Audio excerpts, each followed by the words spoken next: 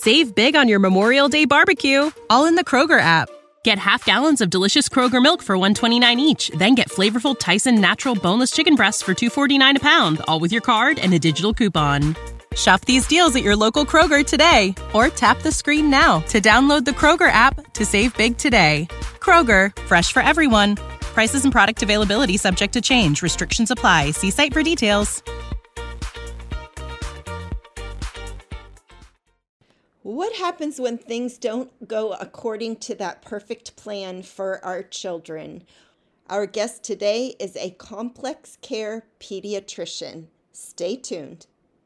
This is the On Boys Parenting Podcast. We are your co-hosts, Jennifer L.W. Fink of buildingboys.net, and I'm Janet Allison of boysalive.com. Thanks for being here, and thanks for supporting our sponsors. As parents, we want things to go according to plan for our children, that they're healthy and they're meeting every developmental milestone. But what happens when things don't go according to that perfect plan? What happens when your child is diagnosed with asthma or ADHD or depression or has developmental delays?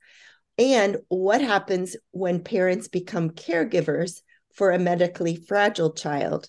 Our guest today is mom of two, a 9-year-old boy and a 5-year-old girl, and she is a complex care pediatrician. She was inspired to become a doctor because of her own experience of surviving childhood cancer.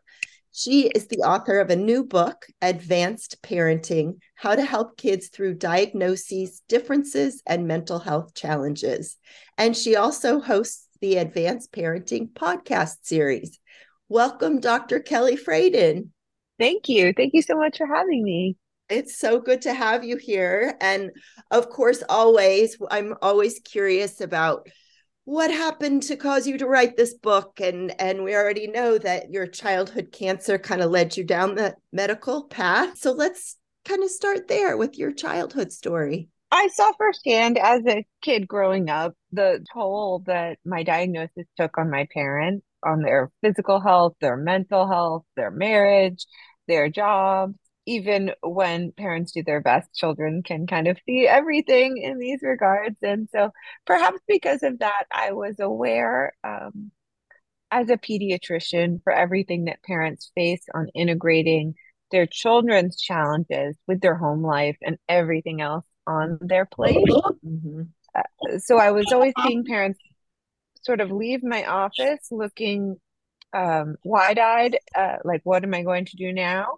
And I wanted to provide them with just kind of more guidance than they had about how to approach these sort of challenges and how to cope with the stress and make a plan.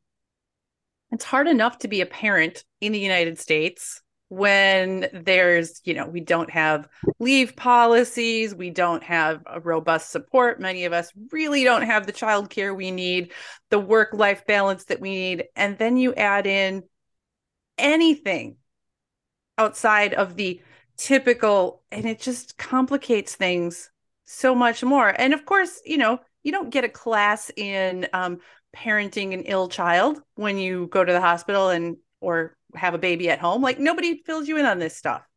Yes. And parents are often doing this complex calculus of like, I know my child might really need speech therapy, but it's expensive, and who's going to take him, and how am I going to make dinner, and how am I going to take off work? It becomes just a part of the medical decision-making process all of your life. Mm-hmm. And you're the only one that can figure that part out. So we have to help them. I love, first of all, that as a physician, and likely because of your personal family experience, but you are so aware of and cognizant of that, because physicians are totally overworked as well. This all applies to you. So often, so many of us feel like, okay, well, yeah, that all sounds great, but how the heck am I supposed to make any of this happen in my real life if I have other children at home who have to do X, Y, or Z? Yes. And I think there's sort of this narrative, whether parents are interacting with experts at the school or at the doctor's office, they're being told that they should do something for their child. they assume there's like an urgency to it, and they assume that they can't say no because their child needs this. But sometimes speaking up about things that are difficult for you, or speaking up about how maybe you can't prioritize that right now, but you could do it later, can lead to Mm. some discussions that are really helpful. Jen is a nurse, so she's been on the other side of the medical world. I have not. So I've been on only the side of the parent. And just what you said of, oh my gosh, an expert, quote unquote, if it's the school counselor or the school nurse, whoever it is, they're telling me this has to happen and it has to happen now. So what I hear you saying is ask questions and step back a little bit, which is super hard to do when you are the deer in the headlights, leaving the office, going and your head is spinning. And maybe the first thing you're going to do is go home and Google whatever has been talked about. I think we're trained to, of course, trust the medical professionals. That maybe makes our voice a little bit quieter because we have to do what they say. So I love the idea of being a team, of course, but I think there's still that place of, if they said I need it, if they say my child needs it, I got to figure out how to make it happen, which is super stressful. Yes, but once you ask the question, you get more information too, because it's quite possible, that say the teacher recommends speech therapy, which maybe a teacher has recommended speech therapy for one of my kids, and then you're able One to of say, mine as well, Kelly. One of mine as well. you're able to say, are you seeing him get frustrated or hesitate to communicate in class discussions? Is this really, impacting his day-to-day education? In which case, if it is, it's got to go up on the urgency for me. I don't want his self-esteem or his participation to be impacted. But if it's more, the teacher may say, no, it's just something that I've noticed, and it might be a nuisance that you address when you get a chance to deal with it. Then we're all like level set about the fact that it might have to wait 6 months before I figure out how to incorporate it in the schedule. That's a really good point because for any diagnosis suggestion, right, there's often a range. And so having those conversations can kind of help you figure out, how seriously do I need to take this? Yes, it's serious. We wouldn't be having this conversation, if there wasn't an issue. But there are things where I have to act right now. And there are things where, as you said, maybe it can wait 6 months and it would be absolutely fine. I'm curious now, is that sort of the case that's going on with speech therapy with one of your kiddos? We may be in the watchful waiting period of the speech therapy assessment, which I feel comfortable with. Right. But, actually, as a doctor, this can apply to other things too. Like sometimes kids come and they have a lot of ear infections and they say, maybe it's time to see ENT. And sometimes that might be in the context of, you need to see ENT within the next 2 weeks, or your kid's going to have a painful infection and the antibiotics aren't working anymore. Go right now. Or sometimes it's more like, I'm not sure how next flu season is going to go, and you might want to put this on the calendar in 3 months so Mm-hmm. that you're ready to address this need. And in communicating about it with the parent, we try to be intentional about conveying all the information the family needs to integrate this diagnosis or this need into the rest of their work. Janet mentioned, going home and Googling. I think we all do that today. Let's be honest. We all do it today. And certainly information is power. You want patients and families to have information. And there's a lot of stuff on the internet. There's a lot of scary stuff on the internet. There's a lot of inaccurate stuff on the internet. There's a lot of downright unsafe, damaging advice on the internet. So, what do you want parents to know about, using the internet to look for information, to look for support? How can you use it as a tool that's going to be helpful and not harmful? It's a great question. I mean, I think one very practical step you can take is to look at the source. Is it a validated website? A lot of really large organizations like the American Academy of Pediatrics or the American Allergy Association or Orthopedic Association, they have websites chock full of information that is written by experts in the space. It has a date on it. Sometimes there are references linked. That information is probably going to be a lot more reliable than, say, somebody's blog or something you see that might be on a website where maybe they're trying to sell their coaching services or their supplements.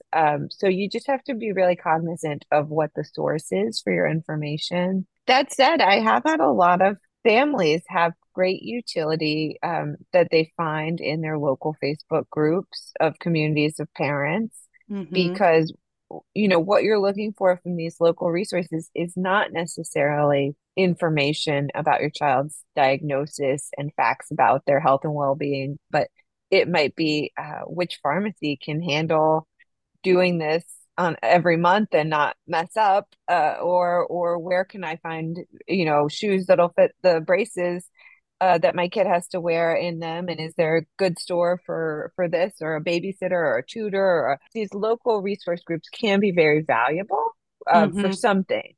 So it's not to say that you can't use the internet. You certainly can, and there's also a lot of community that comes from these resources. But sometimes the people who are spending the most time on these websites might be people who have been through their own trauma. You don't know everything about them. Their child's situation might be really different than your child's situation.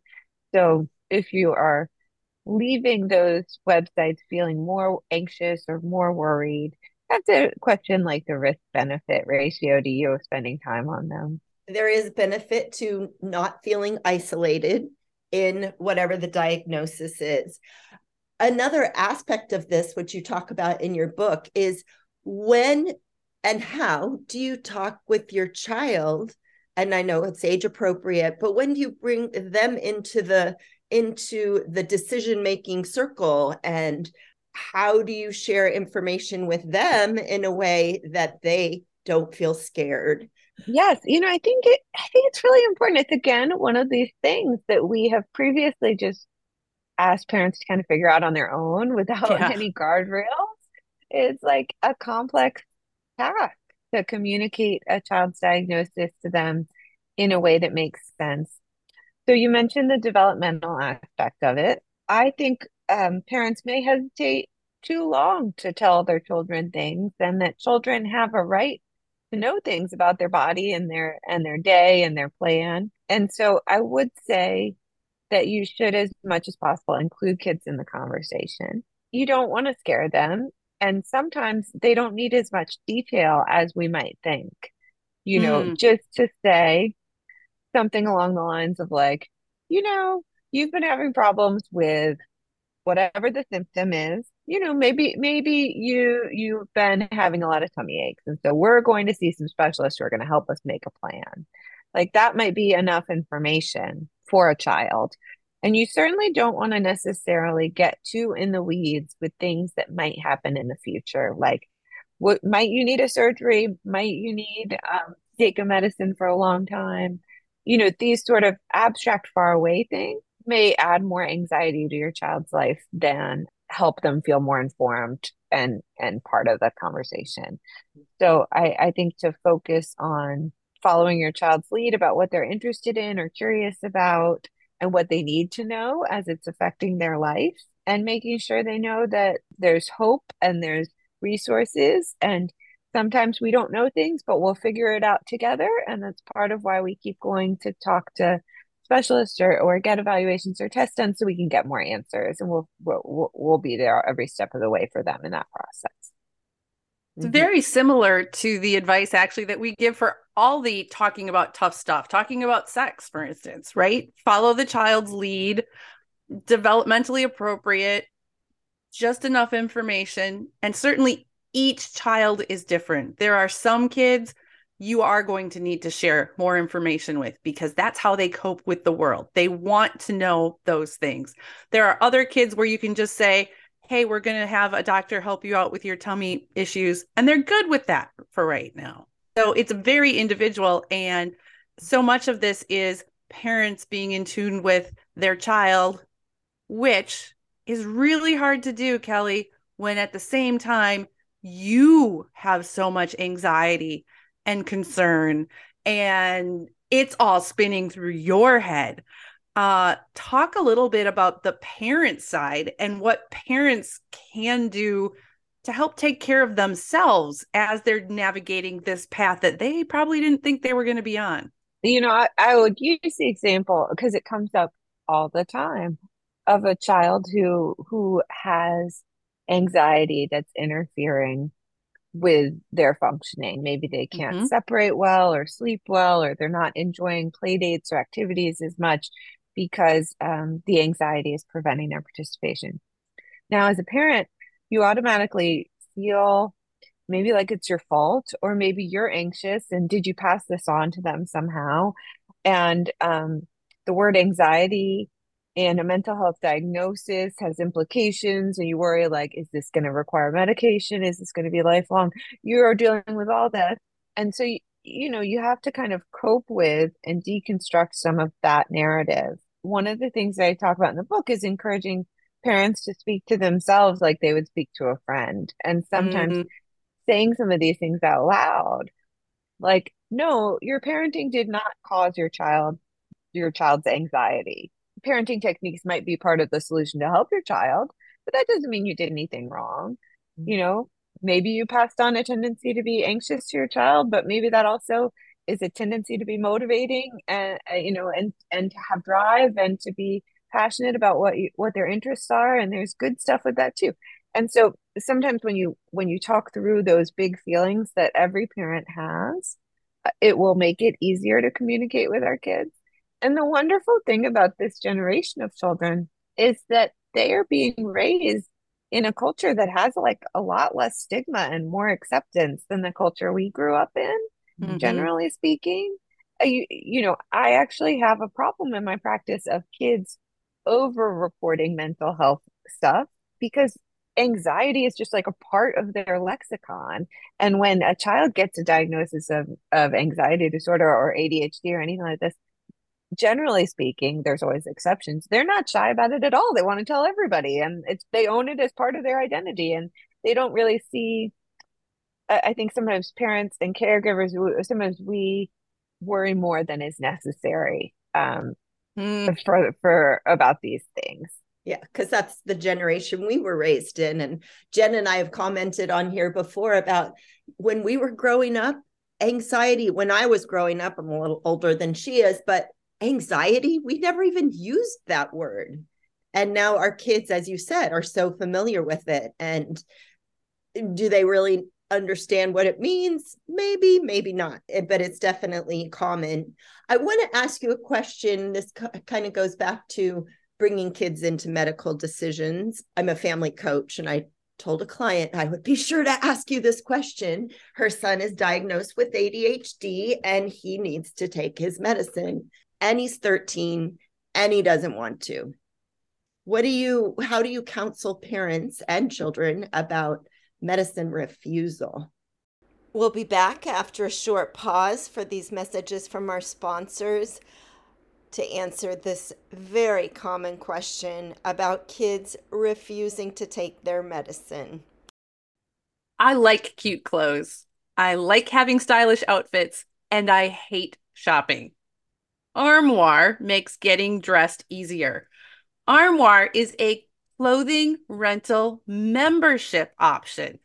And Janet and I recently have both tried it out, and you guys, it is so much fun. You go to their website, you get to take a little quick style quiz, takes 5 minutes, and then you get presented a list of beautiful clothing, pictures, wonderful clothes that you can pick out and get delivered to your house for you to try and wear in the comfort of your own home without going out, and determine what looks cute, put together outfits without investing a ton of money.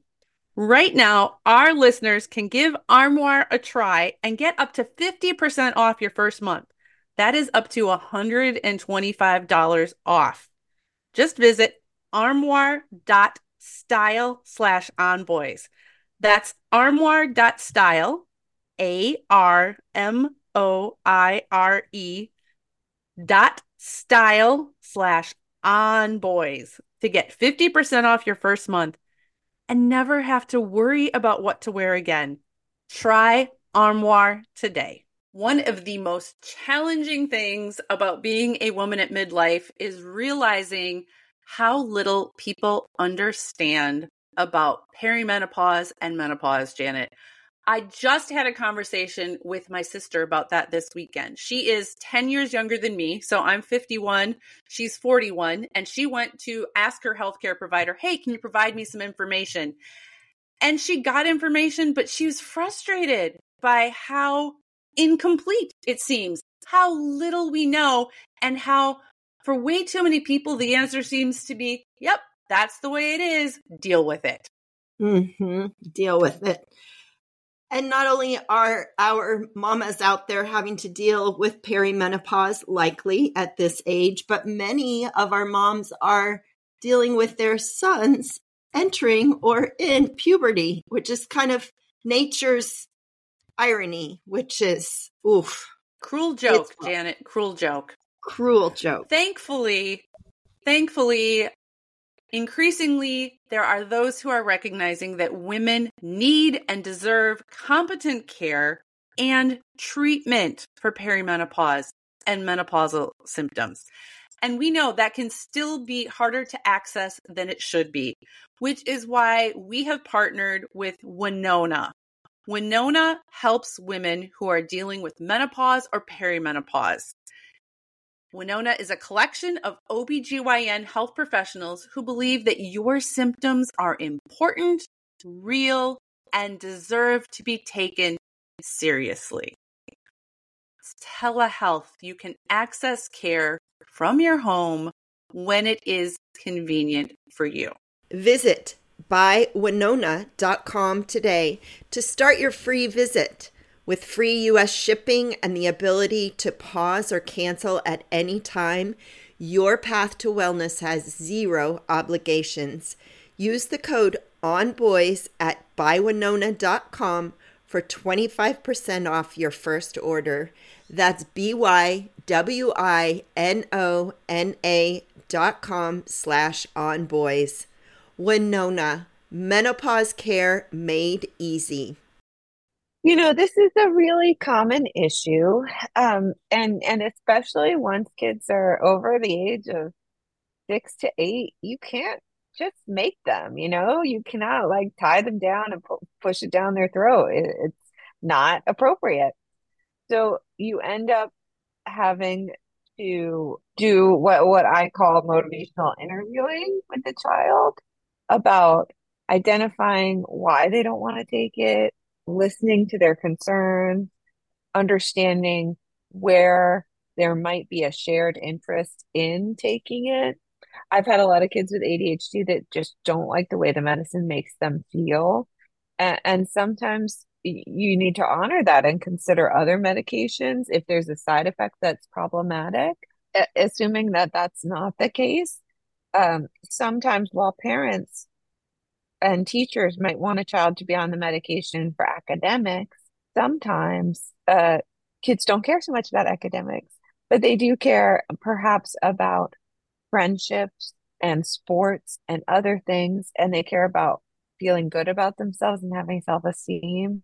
And so sometimes if you can help the child identify ways in which they feel the medicine is helping them, and to pay attention to what is the part of taking the medicine that's okay and that helps and that they like, then they can tap into what will motivate them to take it on a regular basis. Because maybe it will be that, like, I do notice that when I'm on my meds, my friends want to spend more time with me because I'm less impulsive and interrupting them less, and it is important to me to have my friends like me. So maybe that's the reason that I will continue taking it. I want to expand that a little bit because certainly, I mean, ADHD is a huge issue, and certainly this is a concern.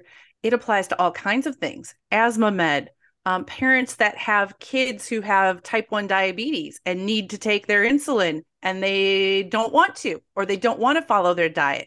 Let's broaden it to some of those things, because if I have a kid who has diabetes, I am legitimately concerned that this child may die if they don't follow their medication regimen.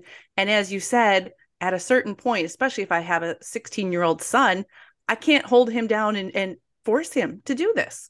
Yes, I spend a lot of time working with children with type 1 diabetes and asthma, and so I definitely understand this concern. So, one of the things that makes this transition of care so difficult is that as a parent, you lose control. And That's that's an un difficult with parenting kids as they age anyway, that loss of control. And when you add in a health issue, and it has literally been your job for a decade or more, you have a very active role to play in keeping your child alive. That's a scary thing to lose control of.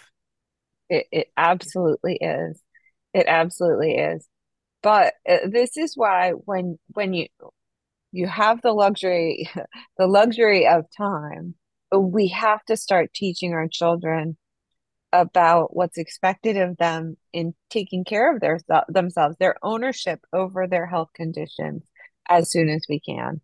So if it's a child with type 1 diabetes who may have had it since elementary school, the sooner we can educate them about it and the sooner they can participate and own their care, in some ways, the easier that transition will be because you'll have a longer period as a parent of being a supervisor rather than a doer. I think we think about it in our heads as like, I own it as a parent and then they own it. But the truth is that most children need years of us supervising them doing it and coaching them and monitoring them and motivating them.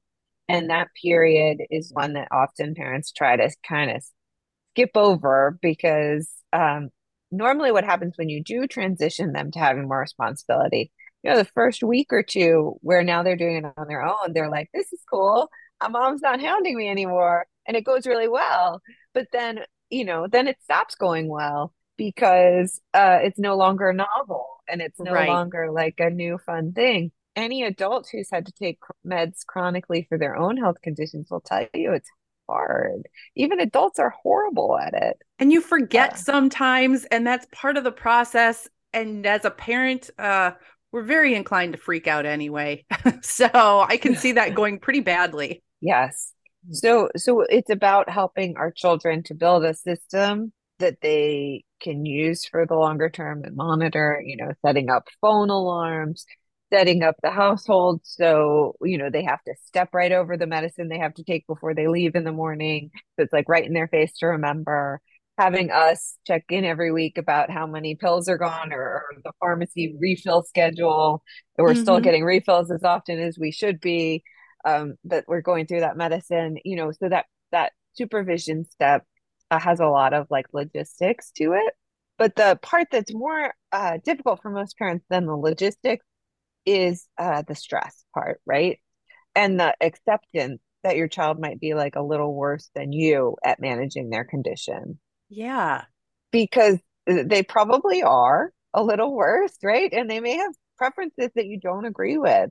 I've had kids with type 1 diabetes who don't want to wear a pump at school because it's inconvenient for them, and so they end up doing a different insulin schedule than they've done in the past. Well, the parent has to decide if they're going to let their child like have that control and make that decision, even if it comes at a cost or not. Yeah. But at some point, we want to step back as parents and no longer be the deciders and the doers, and let our children interface directly with their doctors about a plan and then help keep them accountable to that plan.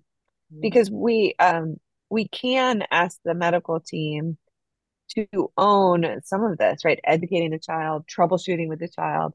And say your child says like, no, I don't want to do this. Then say, okay, here's the phone.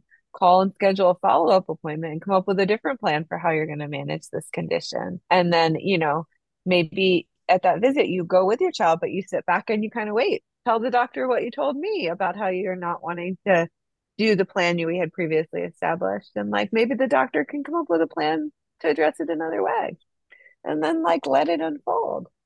It's easy to get caught up in the medical aspect of whatever is going on. And certainly that matters. Your child's physical and mental health matters. But parents, if you pull back, what Kelly is saying is all just regular parenting developmental stuff, whether your child has a complex health condition, needs to take medication, needs some kind of mental health treatment, at some point, we all have to step back, let our kids step forward, take ownership of their life, make some mistakes along the way, even if we can see from 8 billion miles away how that might play out and we want to protect them. This is parenting. And so whether your child has this health condition or not, it's a part of what you need to do to help your child become an independent human being. And it's better in some ways that they try and struggle with this while they're in middle school and high school, and you have a little more control and a little more visibility. I have seen a lot of children with chronic conditions whose parents kind of manage it for them, and then they go off to college and you can't really manage it for them anymore, or they go to a summer program. And so a child can, while it might be bad in the short term, and your child's asthma or diabetes might, for 4 to 6 weeks be less controlled because they're making bad decisions while they're waiting to meet with the doctor. In the long run, they might learn an important lesson about how to communicate and advocate for themselves, that then when they do leave the nest, they've had some muscle memory for how to do this. The other thing that enters in here as we're working with our children is the guy code and the societal messaging that our boys especially get of, you got to be strong. You can't hurt. You can't complain because you have to be tough and strong.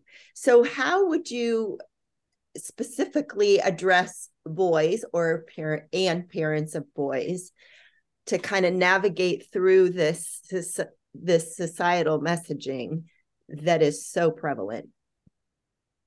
I'm so glad you bring that up because, I always talk to parents about like helping our children develop an emotional vocabulary that they can use.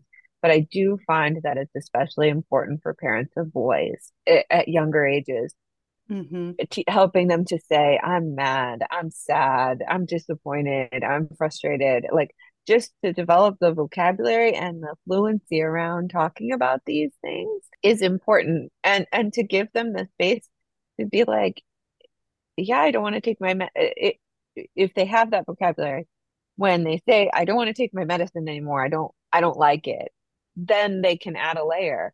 I don't like that it makes me sad every day when I have to take it. I don't like that, I'm embarrassed about having to take it in front of my friends or whatever it is. Because if they have that emotional literacy of being able to identify and talk about their feelings, they can communicate on a more sophisticated level. And that's a gift. But it takes allowing them the space to have feelings, like to be sad or to be mad, and to, like, that we expect them sometimes to cry and to be sad and to be human, that they're not supposed to just be strong all the time.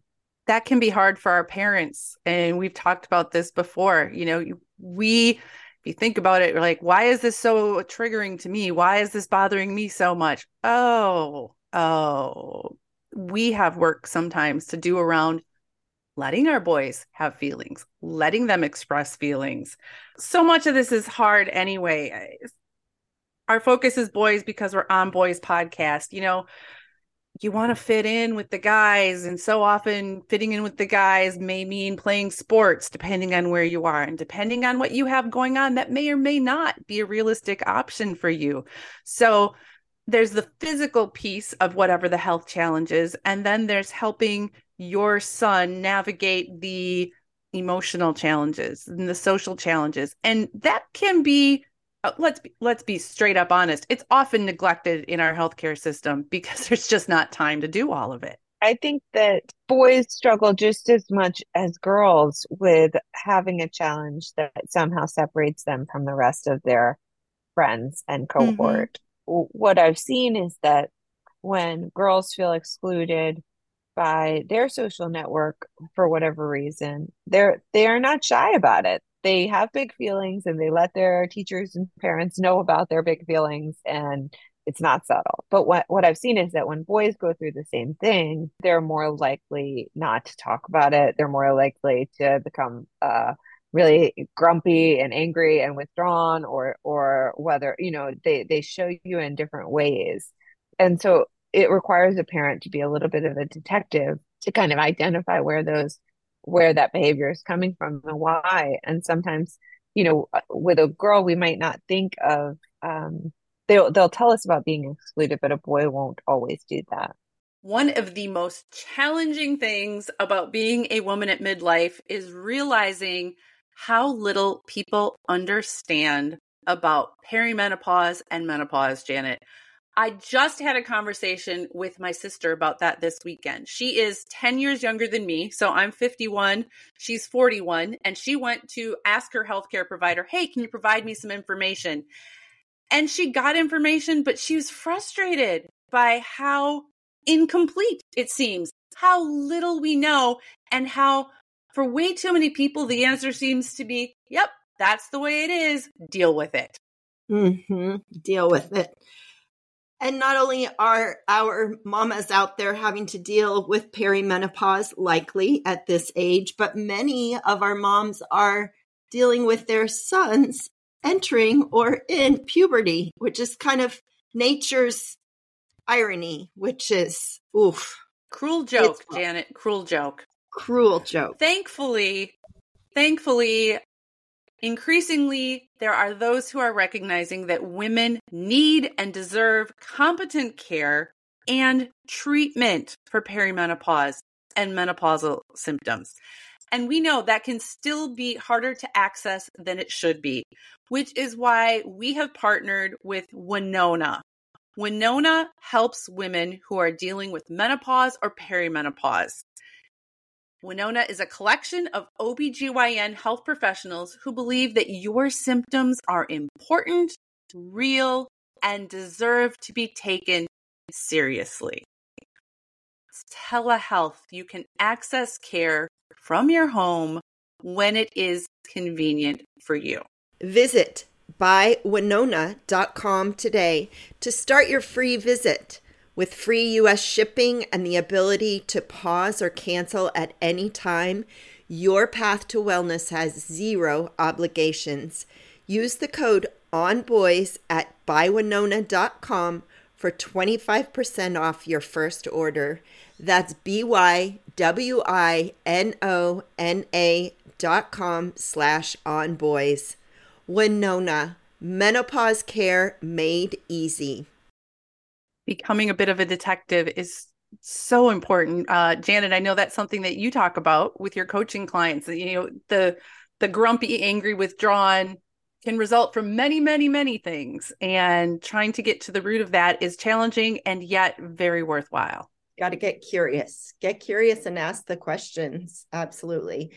I'm curious about how you advise families to work with siblings. So, there's siblings affected by this diagnosis too. And they could be older, they could be younger, but they're definitely going to feel like, oh, he's getting more attention, or I'm not able to do that thing because we've got to go to the hospital. How can parents kind of soften this with the siblings and help siblings be on board too, I would imagine, with what's going on? It's another thing that parents have to figure out, right? So I think one important step for this is acknowledging that maybe as a parent, you can't always be everything to all of your children. And that sometimes especially if you have one child who's really in a significant challenge, you might need help from somebody else to appropriately meet the siblings' needs, whether that's a neighbor or a grandparent or your co-parent or a school counselor. But I think parents often feel like there's limited resources, limited time, limited attention. And that's true. And so that's all the more reason to bring in others to support your family. And to show them that their needs matter in that way, that I think it's important that you have somebody to talk to about this. And if you don't want to talk to me about it, why don't you talk to your coach about it, or whoever it is?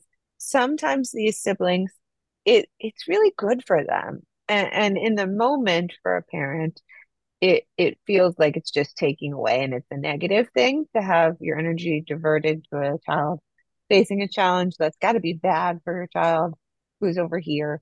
But the siblings of children who are in this situation, they often develop a lot of empathy, a moral Yes. compass, like a deep understanding of like what makes a good person and what humanity is. They know often how hard their parents are working, and they see that. And so many siblings who go through this often grow up to have better caregiving skills themselves, and all of these positives too. So I think a lot of times parents feel guilty, but just to remember that sometimes it can be a great learning experience and growing experience for your child to have this. We just want to also protect their childhood by using resources to let them have some time away from the challenge. I think we need to make sure this is true for siblings in any situation, but especially when there's a challenging mental health or physical health situation or any crisis within a family, right? It's okay to have a bad day. It's okay to be angry about it and to give kids space to express that and work through that, because listen, I might love my brother and I may want to help him and I may, have all this empathy most of the time, but sometimes I hate him. And it has to be okay to say that.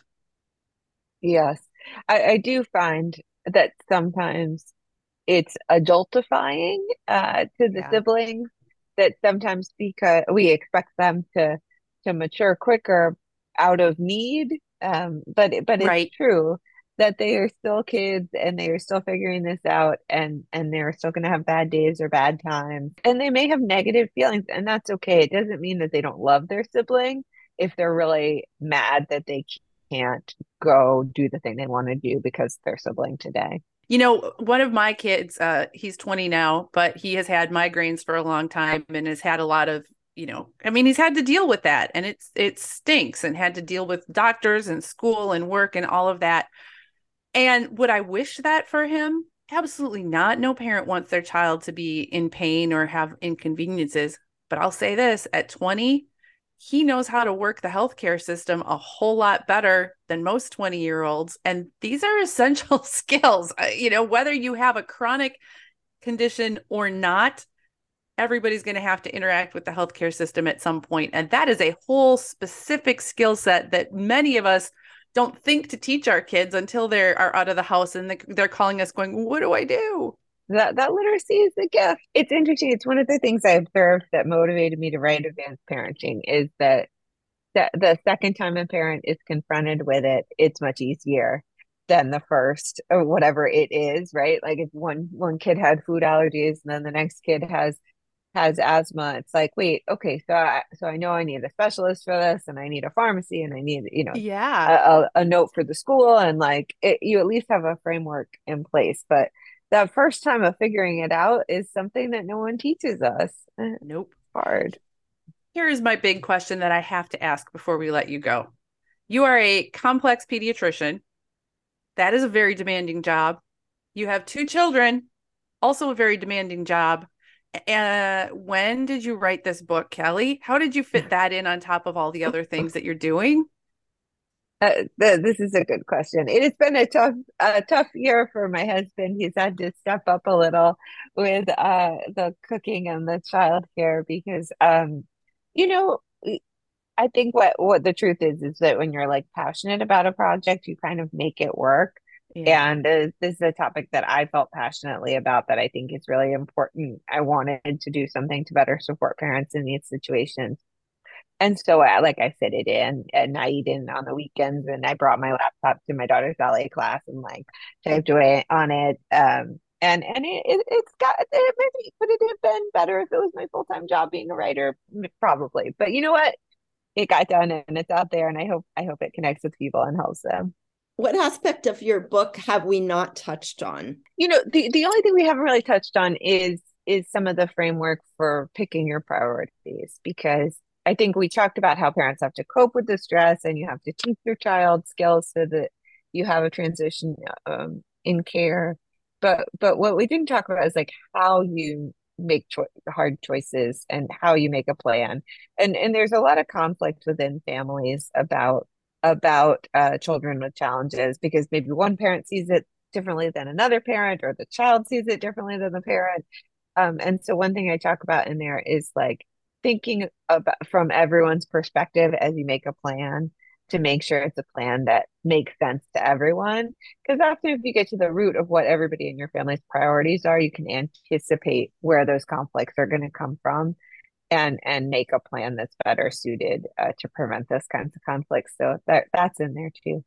That sounds really, really valuable because the whole problem with families is they are composed of multiple people who by definition are different and have different thoughts. And it's tempting to just bulldoze over somebody like, I got this, I'm in charge of this, we're doing it my way. You will end up in conflict. So I appreciate you telling us about that. That sounds like a good reason to pick up the book right then and there, just for that section. And as you're saying that, I'm thinking, and then there's the aunties and the grandparents that chime in with their own opinions as well. And that adds another layer of stress. Unless they're being just helpful, that's great. But when there's opinions shared, or, the classic thing of, oh, well, my child had that thing and here's what I did, which is not helpful. So and communicating with all these people is part of the workload, right? So when you're making a plan, that has to be part of the plan. Is how you're going to keep the babysitter up to date on the medication schedule if they're part of this, or how are you going to let the teachers know what side effects to monitor for, and how do you communicate with the school and all that stuff. So there's a lot in there. I think this is a book that families should just get and have on their bookshelves in their house, because odds are somebody in your family is going to be dealing with something at some point. Odds are overwhelming that's going to be the case. So just get the book, have it. It would be a great gift for friends as well. Mm-hmm. The book is Advanced Parenting: How to Help Kids Through Diagnoses, Differences, and Mental Health Challenges.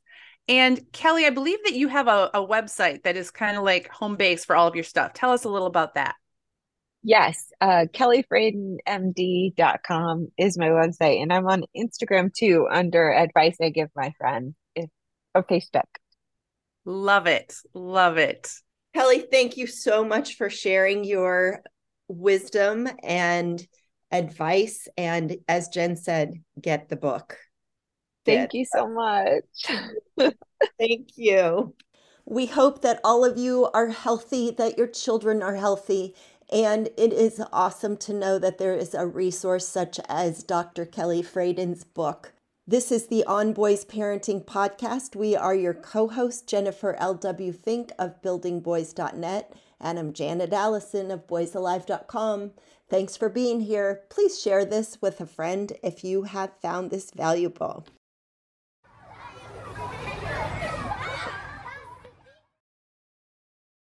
Save big on your Memorial Day barbecue, all in the Kroger app. Get half gallons of delicious Kroger milk for $1.29 each. Then get flavorful Tyson natural boneless chicken breasts for $2.49 a pound, all with your card and a digital coupon. Shop these deals at your local Kroger today, or tap the screen now to download the Kroger app to save big today. Kroger, fresh for everyone. Prices and product availability subject to change. Restrictions apply. See site for details.